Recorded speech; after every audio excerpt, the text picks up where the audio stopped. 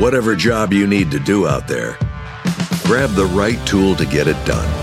The new F-150 with an available hybrid engine and up to 7.2 kilowatts of Pro Power on board to power things on the go.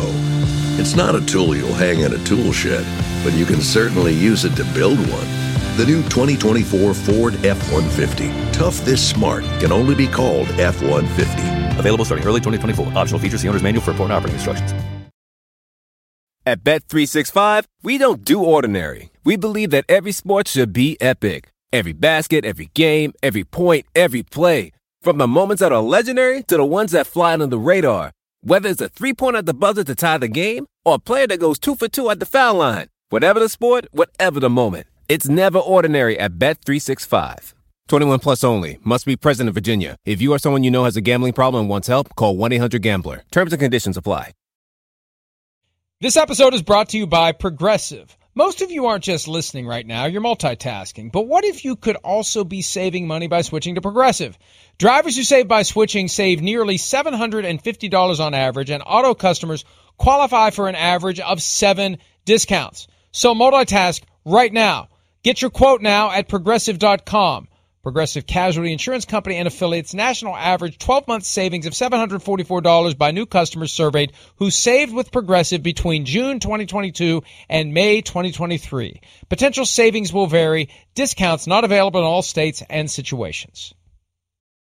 Simsisms. Sort of. The grass is greenier.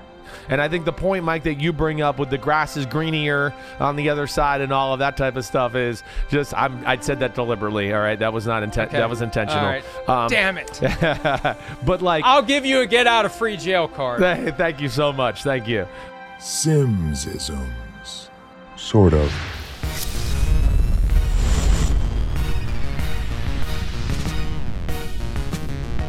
It's a Thursday edition of Pro Football Talk Live. Welcome into Peacock, Sirius XM 85 if you're listening in your vehicle or elsewhere. Podcast if you're listening later in the day. Shame on you for not enjoying the program live, even if you have a perfectly valid excuse, like you live in a time zone where it's possibly 3 a.m. right now as the show commences, or our friends in the UK and in Ireland who get to see this show on a slight delay on Sky Sports. Hello. Hello, Christopher. How you doing, man? You know, I was reflecting last night on yesterday's show. Yes. And I need to apologize to you for the little squabble that we got into over your inability to recognize that Matthew Stafford kicked Ndamukong Suh. I'm sorry if I was an ass. Wow. During that conversation. This sounds like your wife got in your ear and like saw it and was like, you know, you weren't very nice to Chris there. You know, you didn't need to snap to that extent. That does not sound like your own doing. That sounds like that sounds like wife, like putting some conscience on you. Am I right or am I wrong here? You're wrong. You couldn't be more wrong. Wow. You couldn't be more wrong. She doesn't watch the show. Here's what happened. Right. I was thinking ahead by about a week and a half and realizing that you have seen me.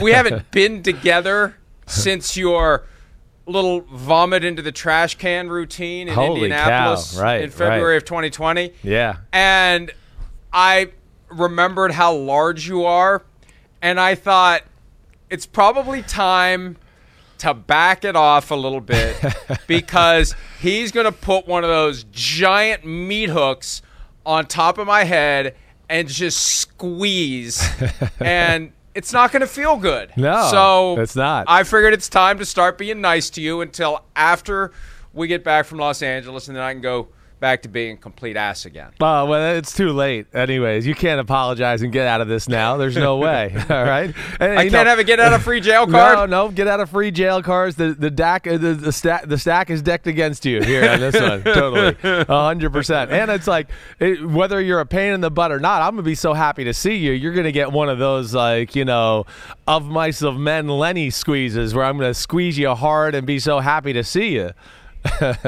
Did you say of mice of man? Or Yeah, of mice I think I said that. Of yes, mice of I man? did. Yes, right. It's been a long time since I referred to that book. Here's my fair warning to you, though. Yes. And this is my fair warning to anyone Right. who's in Los Angeles, because we're still in a pandemic, even though Oh, really? a certain segment of the population has decided to just act like it's not going on. If you get, and I'll say 4 feet, ideally 6 feet, the warning starts, the beeping starts within you get 6 feet, the beep, beep, that. Once you get within 4 feet of me, I'm punching you. Just don't get within 4 feet of me. I will punch you. I will. I'm telling everyone now, it's not assault, it's self-defense. You get within 4 feet of me, and I am going to punch you. That applies to you as well. I don't want COVID. I don't want to screw around with it. I don't want to have it in Los Angeles, where I'm 3,000 miles away from my base of operations and would know how to get it healed quickly and know which doctors to go to and how they would take care of it. I don't want to deal with any of that. You get within 4 feet of me, and I'm going to punch you. And you can tell me, lighten up, Francis. I don't care. You get within 4 feet of me. Anyone out there within L.A., you want to test me, go ahead. Yeah. You get within 4 feet of me, and I'm going to punch you. Don't worry, everybody out in L.A. I'm going to test it. I'm going to go down those roads. I'm going to have a mask on and be boosted and all of it, but I'm going to test it. We're going to see. It is going to be great. I'm going to wear a hazmat suit. I'm going to get a hazmat suit. Well, yeah, I was supposed to say, like, is it a little weird for you? And the fact it's that very weird. It is, right? I would think it is. I mean, you haven't been kind of out of your cocoon for so long, and now you're going to go into L.A. Super Bowl, and the whole world's going to be there. So I can imagine you're a little, a little disturbed by it, or at least uncomfortable because you haven't been around it or done it in a while. I get that. I'm like the caterpillar that created the cocoon that hangs off of the tree branch, and I've been in it for 2 years, with some exceptions. And you like it. That's what you love it, actually. Well, I've changed. I know. I mean, this pandemic has forced us to change, and I realized at some point in maybe May of 2020, I kind of like this. I kind of like not having to go places. I kind of like not having to be around people. I kind of like being to myself. The people that I want to see come to the house. Oh, my gosh. It's great. Yeah. It's great. Here's my life. Once every 3 weeks, I go to get a haircut. Once a week, I go to the grocery store with a mask on, and I try not to make dirty looks with my eyes at the people who don't have them on. And that's it. But you're getting more dirty looks. That's my life. You're probably getting more dirty looks than you're giving out down there. No? Do you have a – are people wearing masks in West Virginia? I'm not trying to judge or anything. Not really? No.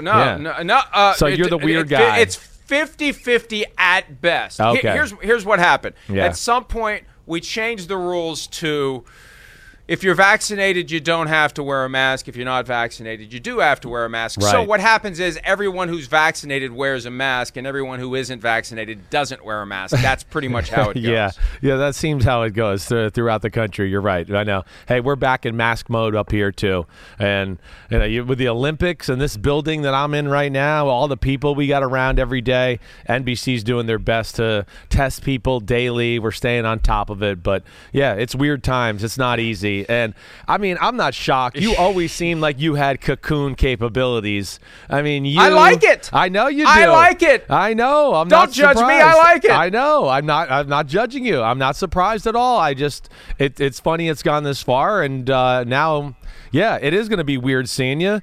And now I am going to maybe think twice about coming up and hugging you because I know how uncomfortable you are. And even though you're not real strong, I don't want to get punched. I mean, so we'll see how that goes. Hey, I may live out the metaphor I've been using for playoff football for the last 2 weeks. I'm Crispin Glover as George McFly, and you're Biff Tannen, and I'm going to curl up my bony little fist, and I'm going to swing it, and I'm going to pop you one, and you're going to do a 180, and you're going to fall down, and I'm going to be the hero. So test me. Green Giant. I'm ready. I'm ready to climb that beanstalk and run away. All right there, Slugger. All right. I know. All right. Slugger, literally. No, I'm kidding. I won't hit you, but I will hit anyone else who comes within 4 feet. Okay, don't worry. I'll hit anybody else, too, that you don't want coming up. I'll join in on the fun. I'll be your personal protector out there. Good. I could do that. I got a little longer reach, and my jab might have a little more, little more snap in it, so that'd be good. All right. Let's see how much of the show we've wasted. 8 minutes. I've also detected in recent days, and I really went off the rails yesterday on PFTPM, and I kind of like it. People have been telling me I've become saltier, and I think the more that they express objection to me being salty, the more inclined I am to be even saltier because my position is, look, my position is you're trying to be entertained. I assume that's why people are watching the show. I don't think anyone out there is watching the show in the hopes of getting news and only news. Because if you're only looking for news, this isn't the place to come to. We're trying to entertain you. We're trying to give you the news and analysis and understanding of football in a way that will be enjoyable to you. So, if you don't like it, there's plenty of other places you can go where all you're going to get is positivity. And as I mentioned yesterday to Miles Simmons, there's networks out there where, hey, if you tune in at the right time, you'll find out that any given team and every given team is going to win the next Super Bowl. If that's what you want, if you want every hire is the best hire ever, go elsewhere. We're going to give it to you real. We're going to tell you what we think, and so be it. And yeah, if I'm a little salty, one of the reasons I'm salty is I got to leave my cocoon for 10 days, and I almost said it. That's one of the reasons I'm salty. Yeah, I know you are. You're always had a little salt and spice in you, that's for sure. You're the salty veteran, there's no doubt about it. But yeah, you catch you on the wrong week or the wrong subjects, you can be a little extra salty for sure. And you know what? Just not to change the subject, but I'm really shocked by the apparel today. Thursday, that color. Where's our black shirt with our white stripe? I mean, that's what you wear on Thursdays. You couldn't find it? Somebody finally washed it? Somebody finally threw it in there? I don't know where it is. Yeah. No, I was running late. And the other thing I've learned, too, is the closer I cut the deadline to get up here and sit down, I feel like I'm better. I feel like that the more of I have that endorphin, I'm starting to get addicted to how close I can get under the wire into the seat. I feel like I start to show better. Like if I'm sitting here for 10 minutes ahead of time, I kind of lose my edge. If I have to rush up to the chair, I feel like we can get off to a good start. You got your blood boiling, you're ready to go. It's like you warmed up and you're ready. Yeah, I hear you. Yeah. I got you there. So the problem is I cut it too close today. I started to put on a dress shirt, and I wasted like 2 minutes finding the right dress shirt because they're all. It's a long story. They're all kind of like on the doorknob on each side, and they're stacked up like 7 on each side, and they fall off, and because I just put them there when I'm done. Rich people problems. But then it hit me. Oh wait, I gotta wear a zip on Thursday. It's like crap, and I looked at the clock, and it's like, oh crap! And I just grabbed the first one that I saw, and it's this one. So I wore this thing for you. Okay, all right, let's get to it. Let's kick off the show the same way Matthew Stafford kicked Ndamukong Suh with news coming out of Denver. According to the folks at NFL Media, Nathaniel Hackett finalizing a deal with the Denver Broncos to become the team's next head coach. He was supposed to have a second interview with the Jaguars today. Nothing like that to spur action elsewhere to make him the coach of the Broncos. And to me, far more significant than Nathaniel Hackett being the coach of the Broncos, which is indeed a significant achievement in the life of Nathaniel Hackett, is the fact that it is going to spark no doubt days, weeks, until it happens or it doesn't happen, speculation that Aaron Rodgers is going to be smoking some of the legal stuff in Colorado. Yeah, I know. I mean, it's hard not to think about the connection right off the bat. I mean, of course, hey, I want to give Nate Hackett, some credit here. He's a damn good football coach. I know him. His father was my quarterback coach. I thought he was really one of the best coaches I ever had in my NFL career or college. Either way, they got a great way about them, the Hackett family. Nathaniel's a really brilliant football mind. He's been around a lot of good football people. He understands what it takes. Had a little different, coaching trees too. So he's not just like, narrow vision. This is the way it's done. He's seen the Doug Marones and that style of football to go, wait, I can implement this, into my system one day. As I've always talked about, I think he understands offensive football in a big way. That's where I'm excited for the Denver Broncos because they have so much potential on that side of the ball. The other thing where I just look at it and go, great hire, you got a guy who's as even-keeled and as good as it gets, and you talk about communicating and relationships. There's nobody better than Nathaniel Hackett. And then I think on top of that, too, when you look at Denver specifically, you go, well, wait, back to kind of what you're saying. They got a quarterback issue, and this guy could possibly maybe bring Aaron Rodgers here because we know Aaron Rodgers really likes Nathaniel Hackett, or at the very least, been around a lot of guys and groom some quarterbacks to where you go, hey, I trust this guy. We need a quarterback in the draft or someone to pick out in free agency, and maybe we don't get the star we want, whoever that may be.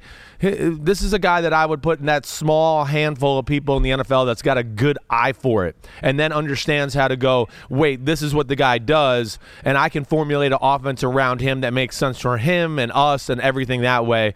That's where I love the hire for Nathaniel Hackett. I'm really happy for him. I really am. And you know how the game goes. You know how life goes. Just like we spent 10 minutes screwing around talking about things completely unrelated to what we're supposed to be talking about, Nathaniel Hackett and Aaron Rodgers in a room together somewhere, musing about their respective futures. Yeah, at some point, there's an intersection. At some point, there's a conversation. At some point, there's a hypothetical, joking around or not really joking around. And, yeah, hey, Nathaniel, well, depending upon where you end up next year, maybe there's a way that, we'll be together again somewhere. Maybe in a place where they thought I was going to be this year. How much time together during the course of a 6-month football season does it take to get to that conversation? Not too much time, I would think. No, not too much time at all. And, a point you always bring up, Mike, too, is these are conversations I would not be shocked if the agents had behind the scenes a little, too. Hey, the passing conversation, what Aaron's thoughts. Oh, he's not totally sold on Green Bay and going to be back. We're not 100% sure about that. We know the place you're going is certainly on the radar. So I would think there's something there. I don't deny that. I got to think there's something there as far as, again, just a possibility. Denver probably likes that aspect. And this is, again, I think a guy it's really qualified for the job in a lot of different ways. Mike, he was a guy that I was afraid might not ever get a job just because he's not a political animal. Right? He's not going to stay in contact with people in the media. He's not going to make calls to try to, show his side of the story or show his resume so people will talk about him more or, call other teams for jobs. This is, a really stand-up human being that I wondered at a time where I just went, man, is he too good for the NFL to where maybe some coach, some owner or whatever won't like it because he's just not going to be political enough to get his name out there and get the train rolling for hype, which we know you need in this type of situation. So that's another area where I'm really glad to see it. I am. And I think it's a perfect hire for this football team. Their defense has got a lot of things in place. We talked about it a lot last year. There's a lot of talent there. It's all about the offense, and this guy's been a part of some really good offenses. And, of course, the last few years with Rodgers and the play that's improved from, his side of the ball, learning from Matt LaFleur, who has so many of the Shanahan tricks and things in his offense. But I do think there's something to Rodgers' best play being around Nathaniel Hackett, too. Hackett's got a way of explaining the game in a simple way to where he can break it down and be like, hey, Aaron, on this play, just read this guy. And when you drop back and play action pass, if he goes this way, he can simplify it for the quarterback in their mind. That's the one thing that I always appreciate about Nathaniel Hackett. And his dad was very similar that way, too. And I think that goes a long way for quarterbacks and offense to get on the same page and be successful. And, some folks may be wondering, well, what would the difference be if he was working the angles to try to get himself into this mainstream conversation? Think of it this way.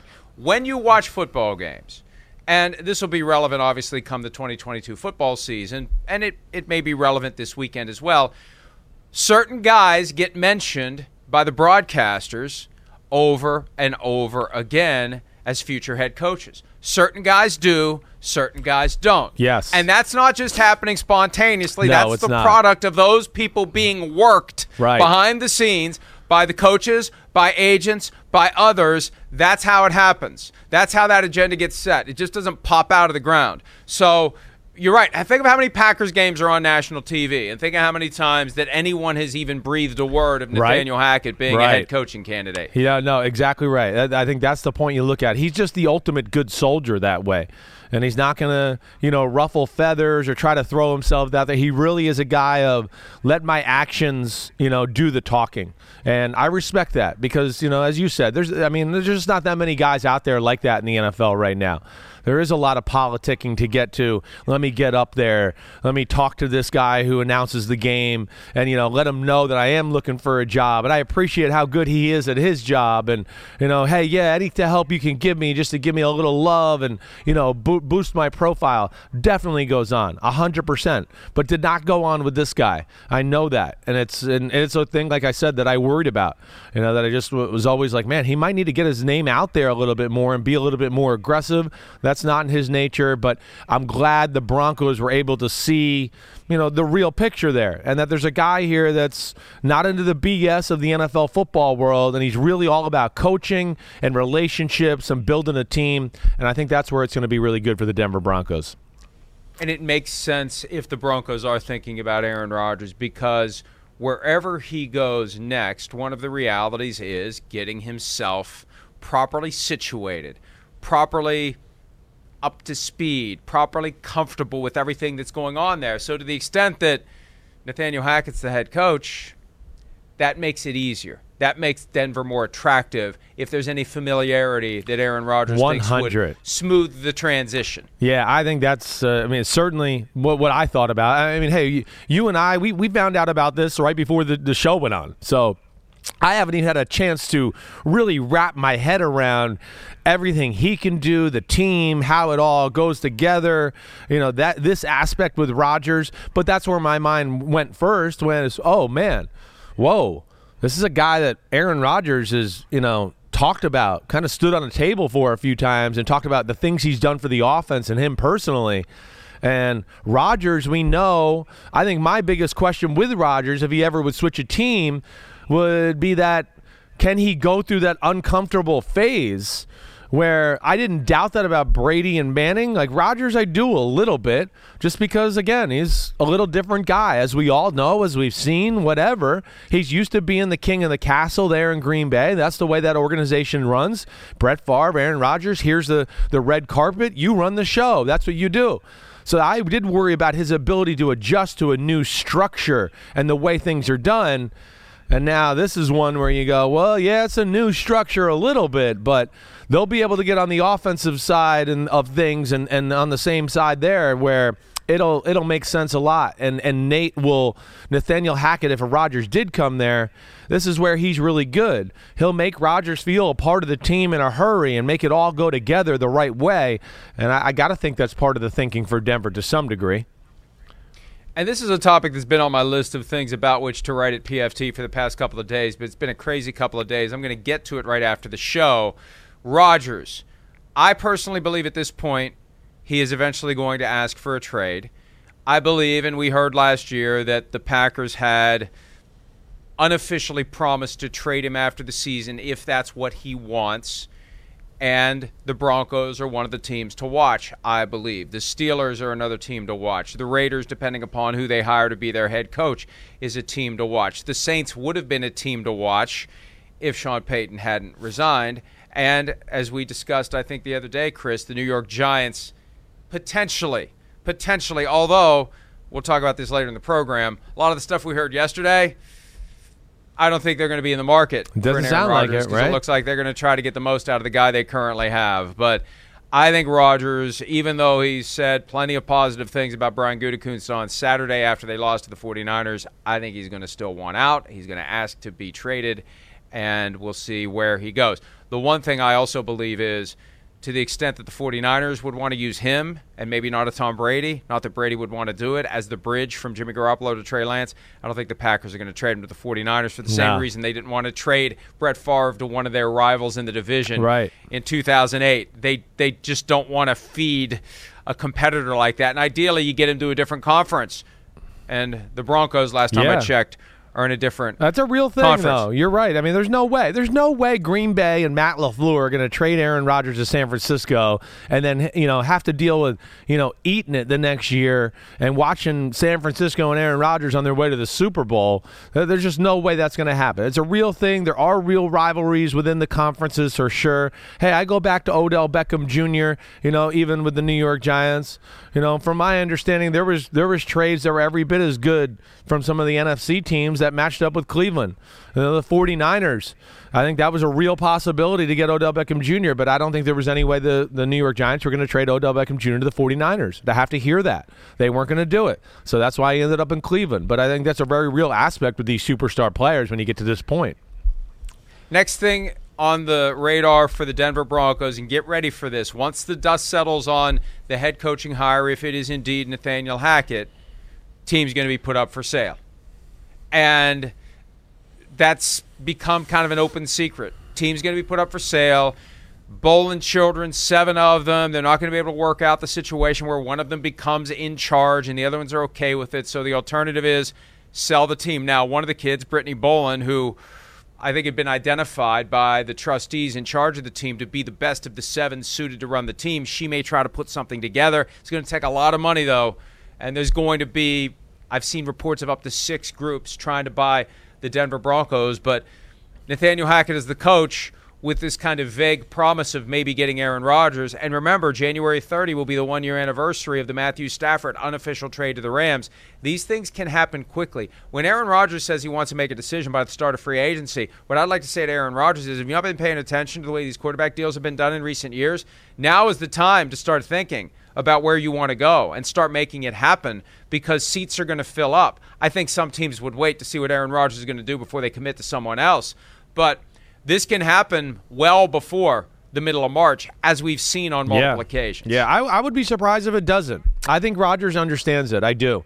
Just, again, reading between the lines, listening to a few things he said, I think he understands how quickly to make the decision for his own good, even if he wants to stay in Green Bay and have Devontae Adams and the right pieces around him to where, they don't do things to go, wait, we got to flip over the roster a little bit because we got issues with the salary cap or whatever. So I would think he'd want to get in front of it from that standpoint, even if he wanted to stay in Green Bay. And if he wants to go somewhere else, we've talked about this a little, I think, earlier in the week. You make the move, one, so you can get it a place so now they can acquire the same type of plan, and you get rolling on the offense and get on the same page with the organization, and now they can do the things that they need to do to support the new quarterback. I would think he's wary of that and understands that. And I would think he's thinking about it right now, Mike. I really would. I wouldn't be shocked if we heard something about Rodgers and at least like a stance on what it is with Green Bay in the next 3 to 4 weeks. I would think that's coming, whether he's, hey, I'm staying or I'm going, and okay. But I would be shocked if we're sitting here early March and we're still not sure what Aaron Rodgers is doing. I would be shocked by that. Nothing like watching the most recently minted Lombardi Trophy get awarded to a team to really begin to accelerate the ideas and the objectives and the goals of someone who wants to get his hands on maybe the next one or the one after that, or both, the case may be. So Broncos hire Hackett if that's finalized. That leaves us with 8 head coaching vacancies. And I made the smart-ass remark earlier about how you'll watch certain shows and they're going to say every hire is great. Look at Twitter. Every hire is great. Oh, this is great. Even if people don't even know the person. Oh, what a great hire. At some point, you're going to have 32 teams with 32 coaches, 32 GMs. They all may be great, but once you start playing games, you're going to have good teams and you're going to have bad teams. That's just the way it is. Everybody can have a great coach. Everybody can have a great GM. You're still going to have good teams and bad teams for reasons unrelated to how great the coach or the GM are. That's just the way it goes. That's how close these games are. Yeah. And so we're going to constantly have a graphic like that with 5, 6, 7, 8 Schlemiel Schlemazel openings every year. Every year. It's unavoidable. It is. I think what's kind of cool this year, Mike, is just the fact that, and again, Courtney or Kristen, back there, can we throw that last graphic up again? There's some teams here where you go, wow, these jobs are open with this team, with the amount of players they have. There's another reason I love the Nathaniel Hackett here, because, one, the Broncos are set up. They're ready to go. This isn't like a rebuild. It's find the quarterback and kind of like, hey, we almost got everything else. And that's where I think Nathaniel Hackett's going to come in handy. Whether it's Aaron Rodgers or somebody else, I think he's got the eye and the feel to get the right guy in there and then make this work. Because you talk about the Broncos, the Dolphins. I mean, we know obviously the Raiders aren't far off. I mean, we heard Drew Brees, and I've heard yourself talk about the Vikings and some of the talent on that football team. I think that's what's even Chicago with Justin Fields, that defense. You got some young receivers and a running back that are pretty good.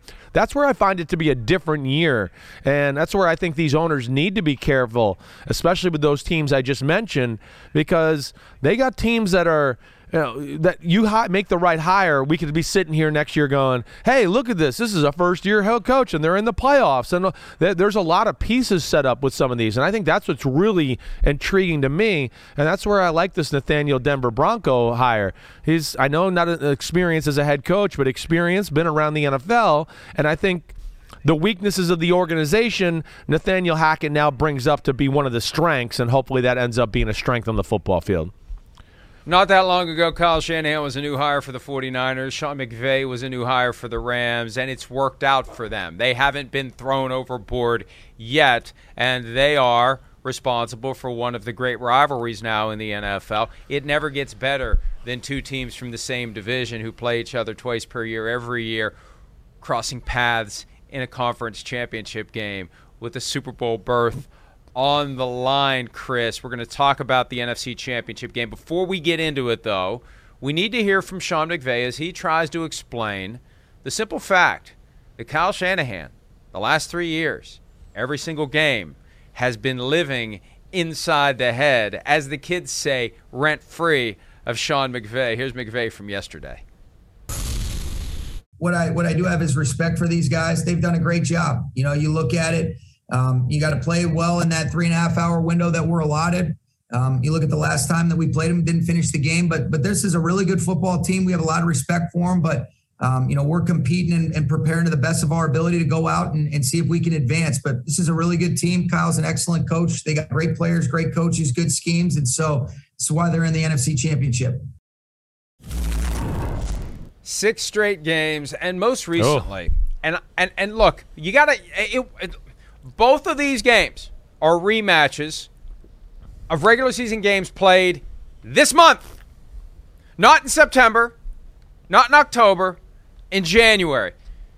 Chiefs at Bengals, Bengals won, and 49ers at Rams, with the 49ers on life support, the Rams trying to win the division, and they ultimately did win the division because the Cardinals lost, but I digress. The 49ers down 17-0 came back and won the game this month, the last game before the playoffs started. Right.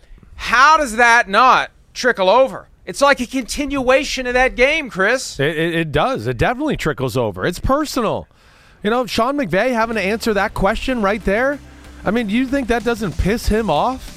You don't think that's going to make him stay in the office another 2 hours last night because he's going, man, I got this reputation that I can't beat the guy that I'm friends with and I work with. It's going to drive him crazy. He seemed annoyed answering the question right there. I mean, how many times did he say, we respect what they do? He didn't know what to say. I guarantee either one of these guys, if they were on the wrong end of this would be pull your hair out. I can't believe it. Unbelievable. And especially the way they have lost. You look at the 6 games, you go, other than the first game earlier this year where the Rams were a little bit in that turnover disease, Stafford threw the ball up to Odell, Higbee caught a screen pass and popped it in the air and it got intercepted for a pick 6. But all the other games, I mean, they're nail biters. It's coming down to the end. It's a field goal. I mean, it's as close as it gets. And the Rams have just not been able to find a way to get over the edge at the end of those football games. So that's where it's going to be testy for sure. And the fact that the Rams lost that game to end the season and the way they did it, up 17-0, let them come back, let the run game of Shanahan kind of dominate the second half to a degree. No doubt. I think this is going to be personal. These are 2 teams that are chippy to begin with. It's 2 head coaches that are chippy to begin with. They pride themselves on their teams having we've talked about this before, Mike. Crazy guys where it's like, hey, I want a guy that's crazy and flies around. If I tell him to run through that window and that wall over there, he doesn't think twice, and he does that. And they got a lot of those guys on this team. And it's funny in that NFC West. It's like McVay can't beat Shanahan. Shanahan can't beat Pete Carroll. And Pete Carroll can't beat McVay. They got this little three-way cycle here that is very interesting. But I would think this is really personal this week to McVay, and he's sick of hearing this talk.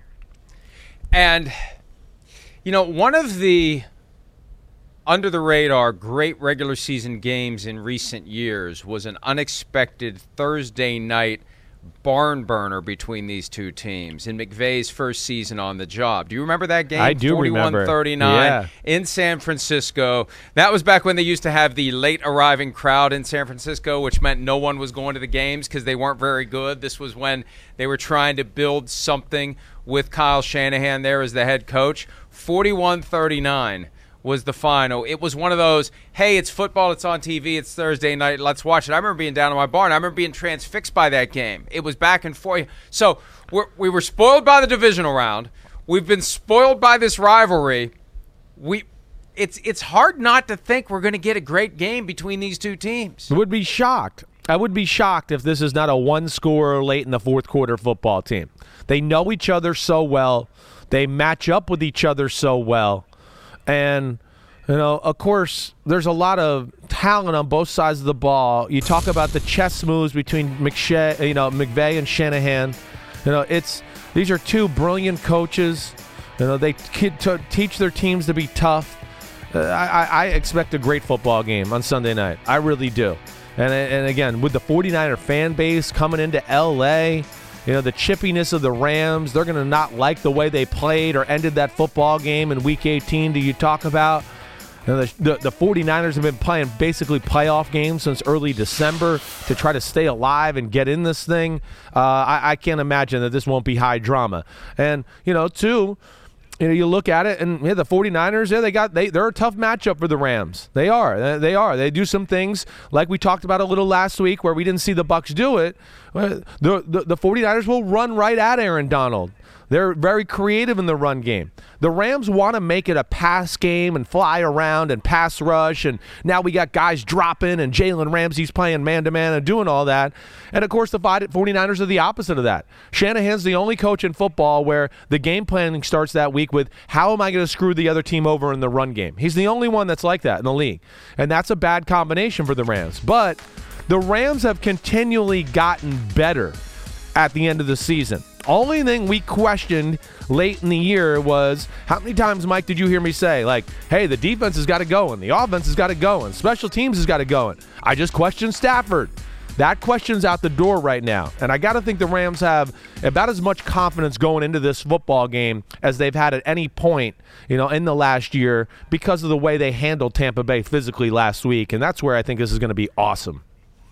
I've been trying to understand why I've got this mental block about the fact, and it is a fact, I just checked it, Kyle Shanahan and Sean McVay became the coaches of their respective teams the same year. Yeah. I don't know why I think Shanahan was there longer. And then I see the graphic with the Kyle Shanahan original driver's license picture looking like McLovin without the glasses, and I realize, at least externally, the last 5 years have been much harder on Shanahan than they have been on McVay. And maybe that's why I think Shanahan's been there longer, because he's gone from fresh-faced to grizzled, and McVay looks the same. McVay does look the same. You're right. I mean, there's no grays. I mean, Shanahan, he's got gray hair. His beard is gray now. He's aged more than any coach I've ever seen in my life over the last 5 years. I mean, he really has. Shanahan went from young, handsome coach for the 49ers to looking like the guy in the Dos Equis commercial, like the most interesting man in the world. You're like, damn, he went from 38 to 61 in a matter of 4 years. Holy crap. But hey, this is where this is going to be awesome. This is where the game, to me, when you have two great teams with a lot of studs and talent and stars on both sides of the ball, so many difference makers, and then you got, you add to it the McVay-Shanahan aspect. Raheem Morris on the defensive side of the ball was also in Washington with the Shanahan family and back in Tampa when I was there with Shanahan. So there's a lot of paths that cross between these two coaching staffs, and that's where it's going to be really interesting. It is. Rams are a little healthier this time around. They'll be able to sell that. Stafford playing better. Akers is full go. So they're going to look at it and go, wait, we messed some things up, and I think we can find some new tricks in this game, and we can beat this team. We're not far off. We're every bit as good of them. We just can't make stupid mistakes, and we saw Stafford do that a little bit. Jimmy Garoppolo did it a little bit. It's one of those, Mike, where I sit here, and as I go back and forth with who I think is going to win the game, I get into a little bit of a thing that I don't like to do a lot of the times, where I go, well, it might come down to the quarterbacks. You know me. I hate that crap. I hate it because it's a team sport, and there's so much more to it than that. But this might be one where, damn, it might come down to the quarterbacks. And not necessarily like who throws for 350 and 3 touchdowns, but who just makes the dumb, crucial mistake. And that's where, sometimes when I think about this game, I just lead back to that, and I go, wait, who do I think is going to mess this up? Maybe that's how I should just pick the game. Be very interesting from that aspect, too. Or who's going to make the big throw in the big spot like the one that we saw Matthew Stafford make. Exactly. To cap the game after all the momentum had swung completely in the direction of the Buccaneers. Stafford uncorks that beauty to Cooper Kupp. That's something that Jimmy G doesn't do. No. Jimmy G doesn't make that throw. Matthew Stafford does. So, with Shanahan on Saturday night, I thought he had a very distinct Daniel Day-Lewis in There Will Be Blood vibe with the way that he had shaved. And he was drinking some milkshakes Saturday night. He's getting ready to drink some milkshakes on Sunday. What do you think the chess match is then? Because at some point, isn't Kyle going to zig when McVay thinks he's going to zag? Isn't there going to be one of these games where Kyle says they're going to be loaded up to stop the run? They're going to think, this is how I'm going to screw them over in the run game, so I'm going to do something else instead. At some point, don't you have to switch back to southpaw like Rocky and Rocky 2? You do. I just think what's crazy about this one is I think both sides know the zag factor, to your point, for a lack of a better way to say it.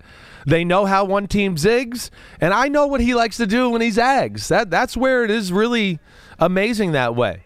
Shanahan in the second half of the football game in the matchup in Week 18, he found a few different wrinkles on the run game that gave the Rams some issues.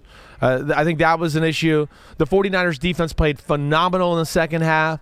They kept a few blitzes in their pocket just to unleash in the third and fourth quarter, where it's like, hey, you didn't see this the first half, and then all of a sudden third quarter comes in and they ran a few different defenses. I think that caught the Rams by surprise. So yes, there is that aspect, but I do think this is one where they know each other so well. Both are creative, and to me, sometimes, Mike, when these games go on, I look at Shanahan as being a little more creative than McVay. If I give McVay an advantage in any department, I go, I think McVay's a little better at managing football games, right? He won't mess them up sometimes by just being overly aggressive. But the other reason I just look at it sometimes in these games where the creative guy, it's just creative every week and boom, boom, and you just got to be ready for everything. McVay's a little bit of like, wait, this is what we do. And it's not always overly complicated, but I got some checks and balances where if I like to run the inside zone, we got the speed sweep or, the cutback zone off of it to where you can't overplay those things. It's a little simple, but the formula works that way. Sometimes in these games, I look at that guy as having an advantage because you don't really know how that guy's going to zag. You go, well, wait, this is what they always do. We've studied it, and this is what they do. This is it. And it's that guy that's maybe a hair more simple that has the advantage in this game and go, well, they've never seen this. You better watch out. And I think some of that happened in the Tampa Bay game last week, and I think McVay had a really good game plan of packaging plays together according to the defenses to where Stafford could check things at the line of scrimmage. So, man, there's so many interesting angles here. I don't even know where to begin. I don't know if I can explain them all, and I'm sorry for talking so long. Maybe I'm blabbering. My standard rule. We've been doing this long enough. Anytime you think you're talking too long, you are talking too long. Because I know I am. Anytime you think it. But I thought it was fine. Okay. I think it's fine. In this context, it's fine because it's a complicated game to try to understand. Yeah. We're both trying to make our picks. Tune in 5 p.m. Eastern on Peacock and Sirius XM 85 for the Joint Mega Picks podcast. But yeah, at a certain point, I look at it this way. The Rams have so many great players. Yes. And if you have great players who are playing great, that's the key. If you have great players who are playing great, it becomes something that overpowers coaching. It overpowers game planning. It overpowers whatever the coaches may try to do to affect the game. Yes. At the end of the day, we just have a better team of players, and there's nothing you can do about it. I hear what you're saying. The Rams kind of have that mojo. They do. And, the fact that we've seen it all kind of just still come together. It's a little like Tampa last year, where we feel like it really came together at the end of the year, and here is the playoffs, and they're continuing to go here, and it's still at an upward trend as we go into the NFC Championship game. And you start to go, well, damn. I mean, it's good right now. Other than just stupid mistakes last week. I mean, when they played their A-plus football, you look at it and go, nobody had better A-plus football on divisional weekend than the Los Angeles Rams on both sides of the ball. And I think that's what is scary for the 49ers a little bit, because I think it is a Rams team that realized even in Week 18, they hadn't reached their full potential. And they messed a few situations up in that game. So I hear you there. And the Rams, I think, as a total – you take the starters, I agree with you. They're more talented. I don't know if they have the depth the 49ers do, too. That's what I think plays into factor a little bit in this game, too, and why the 49ers have been able to eke out the wins late in the game. Because, hey, Aaron Donald, he barely ever comes off the field. Like we've talked about in the offseason, the Rams are an all-star team. It's like they got 22 guys, and they go, we're awesome with our 22, and try to beat us. But when they get in some of these, fights, alley fights with the 49ers got a little depth, and they're a little bit bigger of a football team, and they wear down the Rams. And that's a little what happened in that Week 18 matchup. I think back to, and I'm trying to just understand how Sean McVay is going to approach this and where he's going to look for his lessons. But I remember when the Cardinals and the Rams got together early this year, one of the narratives was Sean McVay has kicked the crap out of the Cardinals every time he's ever played them. 8-0. At some point that's got to end. Yeah, right. I don't know if he finds motivation, and at some point it's got to end. And one of the reasons the Cardinals finally beat the Rams, at that point of the season, the Cardinals had better players who were playing better at the time. Right. So that's what I keep coming back to. Great players playing great right now. Right now, not in December or November, but right now. And you see where the trend is, and the trend can change at any time. But look at what happened on Saturday night. The 49ers had no business beating the Packers. No business beating the Packers. It was special teams failure in every phase of the special teams, literally. You're right. That allowed the 49ers to steal that game. Yep. And the Rams should have blown out the Buccaneers, avoided the somehow, some way, Buccaneers tie it up. And in so doing, I think gave themselves confidence that they get into a tough spot. They're going to access something that gets them through it. And that Stafford throw in the clutch, in that moment when it was all going against the Rams, that's the icing on top of the foundation they've put in place. I'm talking myself into thinking the Rams are going to win this game just because even though Shanahan has mastered McVay, and also, I think that adds – like, at some point, it's got to end. Yeah, I got you. This isn't going to continue forever. They're both too good at what they do. This isn't like McVay's some schlub. At some point, he is going to put in those extra 2 hours. Right. He is going to find that extra little thing that gives him an edge at the right time, or realize, I don't need it because I got a kick-ass team that's kicking ass right now. Yeah, I hear you. And, Mike, we talk sometimes, too, like – what is the most dangerous team? Sometimes it's that team that, we know the Rams are talented to your point, but they won a game and they made some crucial mistakes. So now, hey, we're happy we won, but there's still an edge in the building about like, man, we could play better, and if we do that again this week, we're going to lose and not go to the Super Bowl. I think sometimes that's the best way to get through to a football team on a week like this. Like, hey, we won. We did a lot of awesome things, but we almost messed it up. So no one's going to be like, leaning back in their chair going, oh, man, we're rolling right now. We're awesome. They're going to be a little scared and worried about fixing some of the mistakes they made in the second half of that Buccaneers game. Some things that I think jump out to me a little bit, and you made me think of them as you were talking there. I think there's some things the Rams can take from the Packers last week in that meeting on the defensive side of the ball and take it and so, the Packers did some good things against Shanahan in the run game. Run game never got off. And because of that, the offense never looked great. And if it weren't for the special teams, you're right. They're not going to win the football game. They're not. Rams have phenomenal special teams. They're going to be able to look at the Packers game and go, oh, wait, we can do some of this stuff. I have a hard time thinking this week, this game, Rams are going to go all in on we're going to stop the run, and if we lose because Jimmy Garoppolo beats us with his right arm, then so be it. But we got to see it to believe it. That's the approach I would be taking if I'm the Rams, definitely. And I also do, Mike, like watching back Week 18's matchup last night a little bit on the offensive side of the ball. There were so many plays in the second half where the Rams, like, they run plays into looks where you go, man, you're going to run the ball into that look? I know you're well coached and you guys know how to block it, but damn, they got a lot of guys in the box, and this is not the greatest run look in the world. They were a little stubborn that way in their matchups against the 49ers. Last week, I saw adjustments when they got those kind of looks from the Tampa defense. Like, oh, you want to play stop the run here on the first or second drive of the game? And then you'd see Stafford do something like this, and it was set hut, and it was fake the run and play action, and the Bucs were all worried about stopping the run, and there's Cooper Kupp running over the middle wide open. So I think that'll be a factor in the game, too, where McVay's going to have to know he's going to have to package some plays on the offensive side of the ball a little differently than maybe in the past against the 49ers. We'll take another deep dive into this game later today as we ultimately make our picks for both the NFC Championship and the AFC Championship. We're going to flip it over to the AFC side because it was just this month that Zach Taylor, the upstart coach of the Bengals, found a way to beat Andy Reid, Patrick Mahomes, and company in Cincinnati. Can Zach Taylor do it again this time in Kansas City? We'll take a look at that next here on this Thursday edition of PFF Live.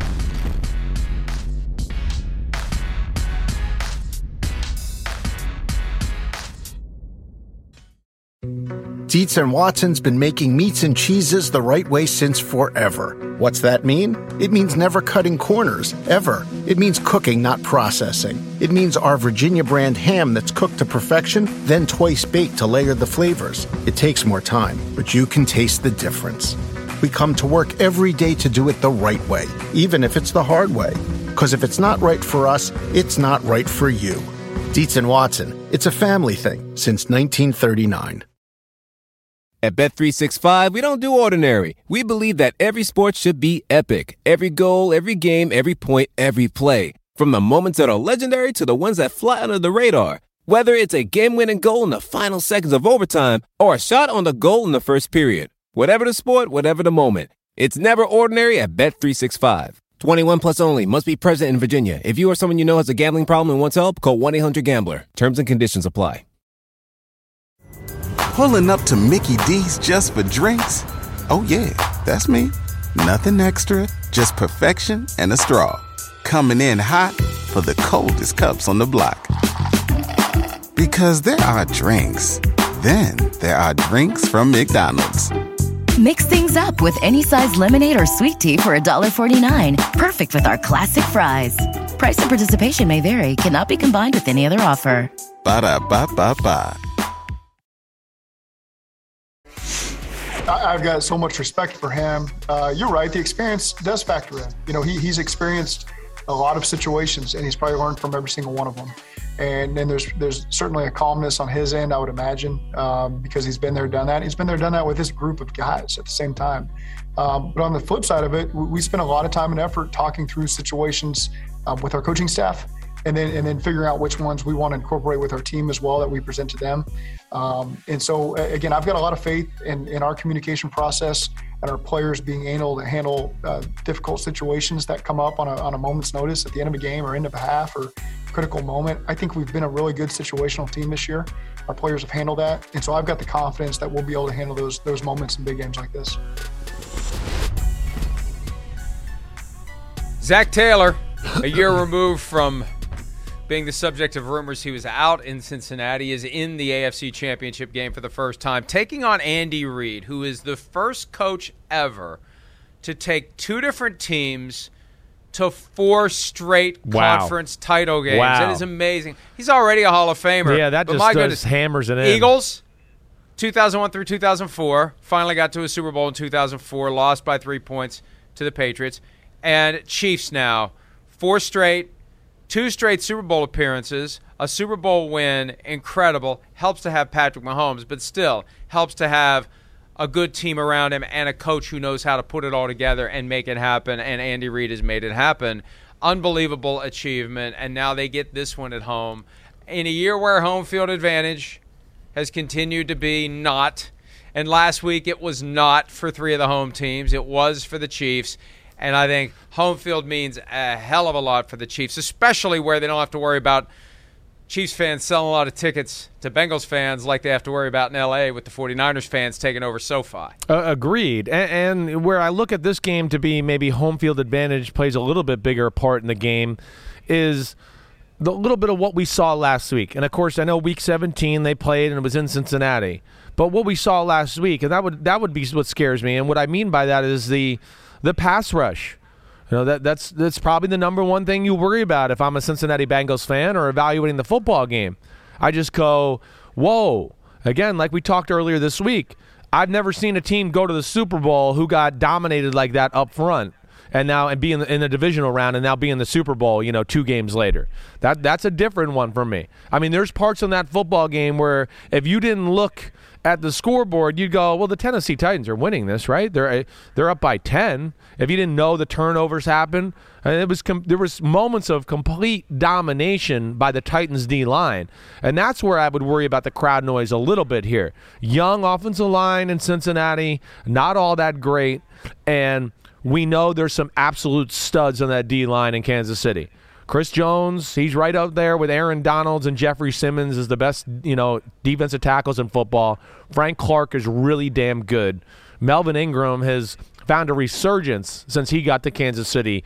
And that's where I do look at the crowd being a little bit of a factor in this one, Mike. And I've struggled with this one all week long, and fortunately I have a few more hours before I have to make a pick. The Bengals right now have that vibe of we don't care. Please pick against us. Please, it fuels us. We're ready. You don't think we're ready? We're ready. You think we're underdogs? We don't. We think we can beat anyone. I just feel like right now, the Chiefs, unless they have a letdown. And remember I said last week the Bills could have a letdown if they finally dispense with the Patriots one week, the Chiefs the next, and then they're the favorite again. And they win a close, emotional game. Can they get back up again for a team like the Bengals? I think that applies to the Chiefs a little bit after the way that the game ended and scoring with 13 seconds left on the clock, starting to drive with 13 seconds left on the clock, scoring with none to force overtime, and then winning the game. But it's the Chiefs. I feel like any team that you would drop into Arrowhead Stadium is going to have a hell of a time this Sunday. You get the 85 Bears back together again in January of 86 and drop them into Arrowhead. They're going to have a hell of a time with this Chiefs team. I feel like right now, just like with the Rams, it's kind of like, and isn't this what we want? Don't we want the best teams to declare themselves on the brink of the Super Bowl? Yes. And I feel like that's what the Chiefs are doing. And you mentioned the pass rush. Yeah, I mean, somehow, the Saturday games really felt like lesser team pulled a rabbit out of their hat. And I don't know that Conference Championship weekend is going to be an occasion for pulling rabbits out of hats or other places. Right. I feel like that's where the luck runs out. I hear you there. I do. I mean, I do think I look at it and go, the Chiefs, as a whole, probably a little bit better than the Bengals. Bengals are scary, though, because of what you said. They're happy to be here. This is fun. They don't care. I don't think they even feel the pressure of the moment. And with this new age young athlete, the Joe Burrows and the Jamar Chases and the T. Higgins, I don't know. They don't seem to feel pressure. It's just like Patrick Mahomes. It's just it's like we went through an era in the 90s and the 2000s where quarterbacks were under pressure, and it took a little while to get good in the league. And some of these young stars on both of these teams, they just come in the league like, what's the big deal? It's just the NFL. It's still football. Who cares? And then the Bengals do have that. And when you got stars, you do believe in yourself 100% that they're going to make plays. But to your point, I hear what you're saying. And other than that end of the game there, where they lose to the Bengals in Week 17. The Chiefs have gotten just better and better since mid-November. And I think they're another team like the Rams who have gotten better even since Week 17 loss to the Cincinnati Bengals. We're over the phase of this is where it's a little different. It's official now. Kansas City's offense, right? Oh, can they be patient? We'll play, umbrella defenses and play zone coverage, and they won't be patient, and they'll make a mistake. That crap's over. That you play that style of football this weekend, you're going to lose. How patient did you have to see Mahomes be the other night, or the game before that, or the game before that? It's been extremely patient. They got all the answers. He's playing as good as he's played all year, just at the right time. They got Hill and Kelsey going. There is a little semblance of a run game where you can't just totally disregard it, just like we saw last week in the game. They ran the ball enough, about 87 yards with the running backs. And what does that do? That leads to McCole Hardman's reverses being a little more effective, and he runs for a touchdown. So there is some problems here, certainly. But with that firepower on the Bengals offensive side, and if the Chiefs don't change their approach a little bit from the first matchup, the Bengals could go in there and pull off the upset because of that. And that's what scares me just a little bit. But don't we think that Andy Reid and company will change their approach? I would think so. How can you, for example, not double cover Jamar Chase? Please. How can you let yourself continue to do what you did in that game? Maybe it's good for the Chiefs that they got burned by, and sometimes the established coaches, the attitude is, you got to prove it to me before I'm going to devote extra resources to you. Well, right. Jamar Chase proved it this month. So I'd like to think Andy Reid, with all the pelts on the horse, on the wall, wherever all the pelts are, he's got enough pelts to put them on the horse and the wall. I'd like to think that he's recognized that he needs to say to Steve Spagnuolo this week, we got to do something different to try to slow down number one. 100%. The Chiefs were way too aggressive in the first matchup. That was their biggest problem. I mean, again, we had a 3rd and 27 late in the game, and they went all-out blitz and left Jamar Chase one-on-one. He just throws the ball up. Look at all these. These are one-on-one shots. My assessment of the game a little, Mike, and this is where I think it's got to change to a degree if you're Kansas City on that defensive side of the ball, and to your point where I think you might be right. You get burned like that, you got to change some things. There's the 2 long Jamar Chase touchdown passes. The one we showed there, we caught the little out route and split everybody and ran for a long touchdown. And then there was one in the third quarter where he caught one, in the cover 2 hole up the left sideline for a long touchdown. They played, zone coverages there. And here, I think this scared Steve Spagnuolo. Oh, man, I can't play zone. He's going to get a completion, and then they're going to run after the catch. But this didn't happen a lot in the football game. And as you even saw in that replay there was people there for Kansas City to make the tackle. They just didn't converge and make the tackle. My biggest thing, what I would say to the Kansas City Chiefs is, if you blitz and play over-aggressive and man-to-man against this group in Cincinnati right now, then you're playing with fire. And your butt's going to get torched in this game, and you're going to be in a shootout. When I watch it, just like the Titans last week or Kansas City, when they played zone for the most part, other than those 2 plays I just explained, why wouldn't you want to play zone? First off, you don't let Joe Burrow just go, wait, one-on-one, let me find my matchup. Oh, boom, Higgins, Chase, Boyd, whatever. So zone, you make him think. The other thing I would say, too, is zone, he gets to drop back. He's got to read things out. And what does that do, Mike? It lets the pass rush get home. Wait, he's got to read it. He's got to pat the ball once, get to the second read. And in that game there, they were so close to causing disaster, that Chiefs D-line, and hitting Burrow and strip sack fumbles so many times.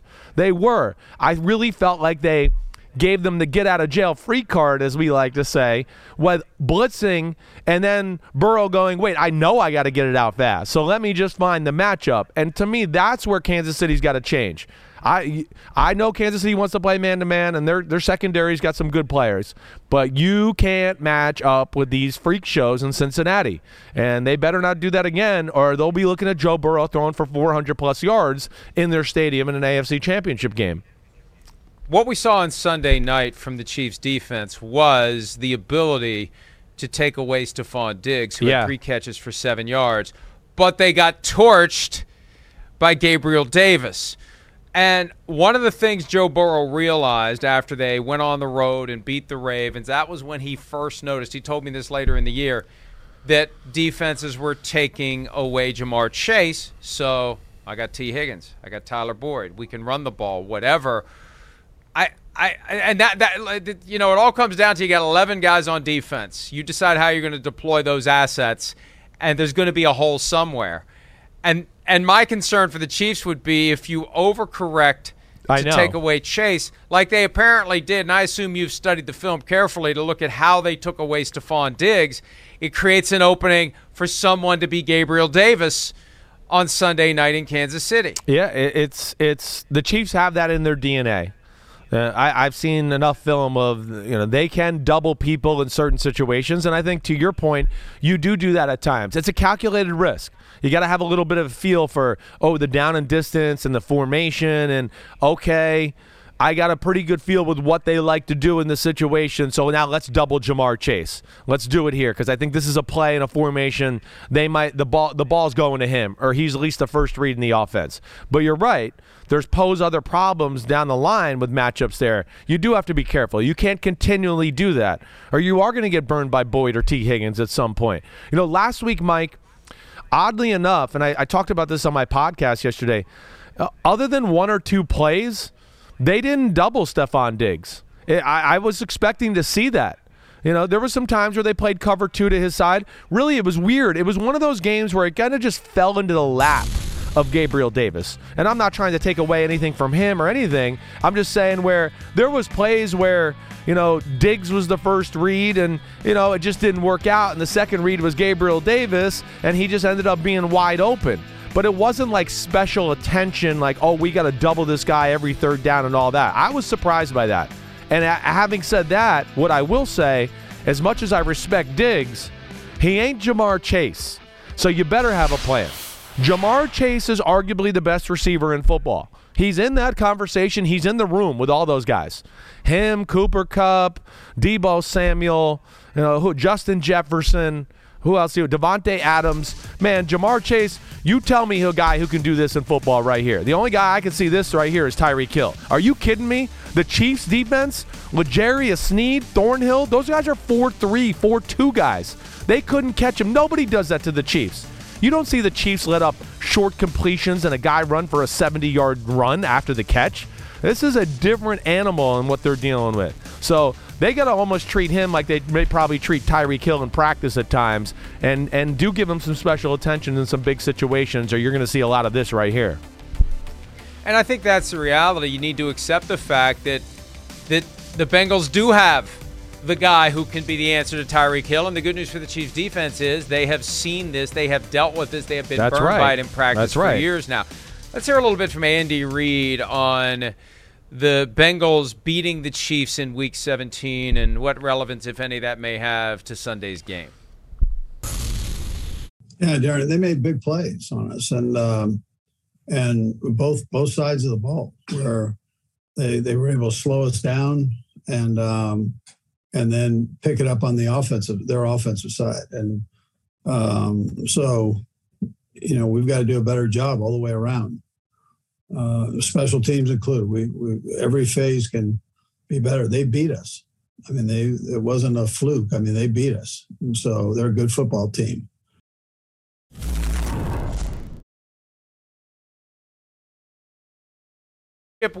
I guarantee you, somebody was saying, "Hey, coach, they really want us to sit in front of the big curtain with the logo and the trophy and the sponsorship logo, like we saw with Shanahan or McVay, and we saw it earlier with Taylor."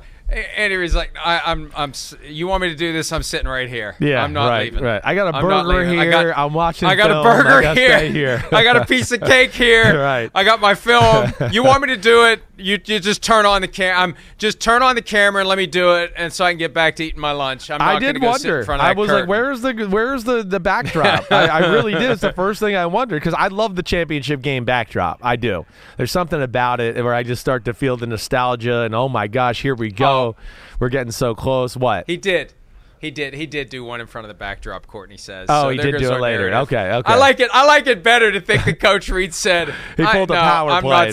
I'll use that thing as a napkin. I'm not using it as a background. Yeah. Well, to what he said there, I mean, they got beat. They got beat, and they let a quarterback and an offense get on fire with some of the defensive calls we talked about.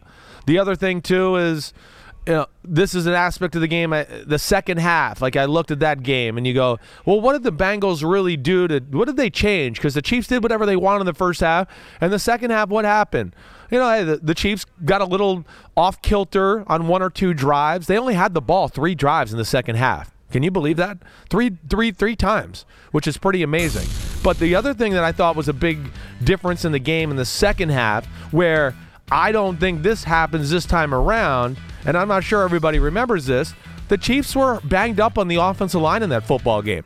Joe Thuney had to play left tackle. Remember, Orlando Brown got hurt in pregame warmups, I believe. Lucas Niang got hurt at right tackle early in the football game.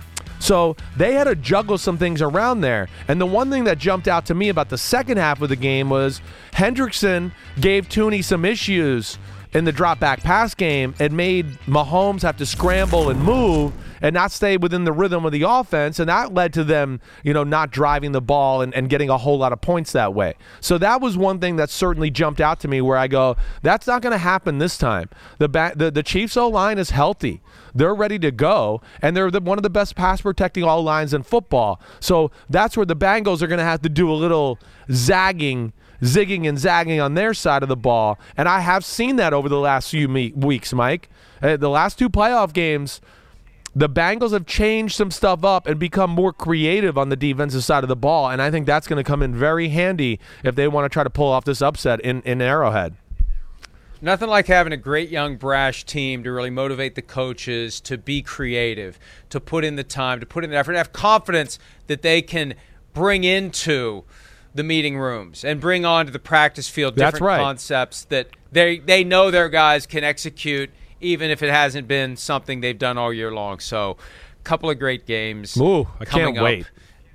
On Sunday, and everybody else trying to get to the position where they're playing in these games next year, including the New York Giants. Their new general manager met with the media yesterday. Meet the media, easy for him to say. We'll hear what his plans are at the most important position on the field, quarterback. What are they going to do? We'll talk about that next on PFT Live. Big Blue, G-Man.